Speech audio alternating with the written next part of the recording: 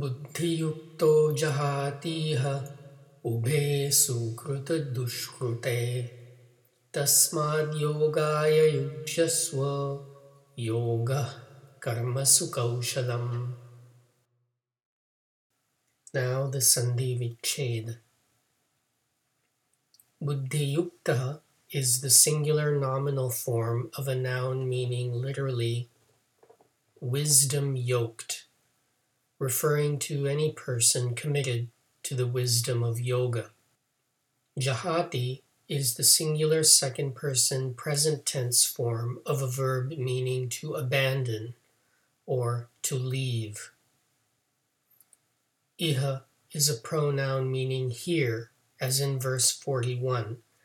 Again, it is referring to the wisdom being articulated through the yoga philosophical system.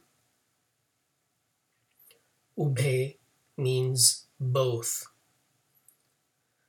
Sukruta dushkrute is the dual accusative form of a compound word meaning good deeds and bad deeds.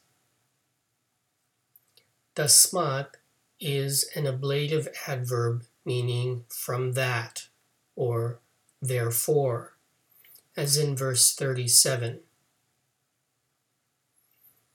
Yogaya is the dative form of the word yoga.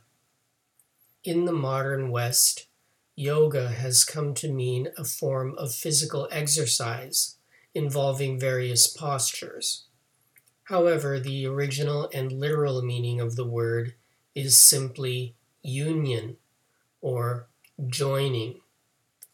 The Bhagavad Gita develops a system of philosophy around this idea. Yujyasva is an imperative form of a verb meaning to attach, to join, or to commit to. Karmasu is the plural locative form of a noun meaning engagement in action, as in verse 47.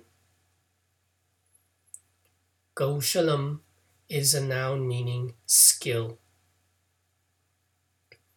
As I have said before, in Sanskrit, the verb to be is often omitted and must be inferred.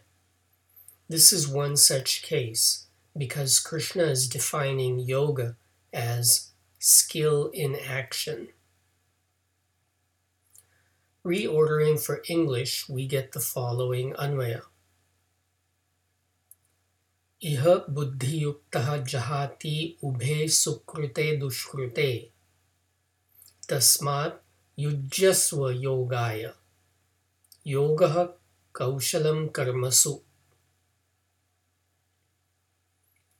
Here, the adherent to wisdom abandons both good deeds and bad deeds. Therefore, commit to yoga. Yoga is skill in action. On the surface, it sounds like Krishna is saying that the adherent gives up actions, both good and bad. Indeed, Arjuna will ask about this later.